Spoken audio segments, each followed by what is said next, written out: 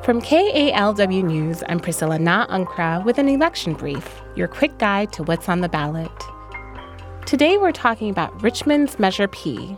This measure will cap the yearly rent increase limitation for regulated units from 100% of inflation to 60% of inflation, as measured by the Consumer Price Index, or a flat 3%, whichever is less.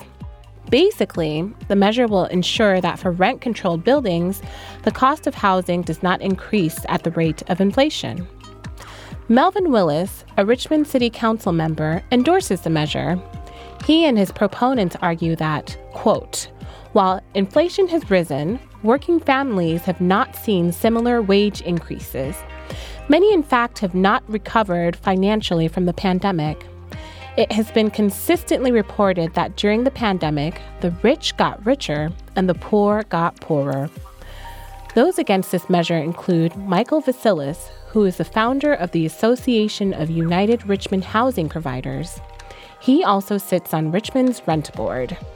He and his supporters argue that the measure will be detrimental to the city's landlords, who they believe comprise mainly, quote, small housing providers, though no exact figures were given.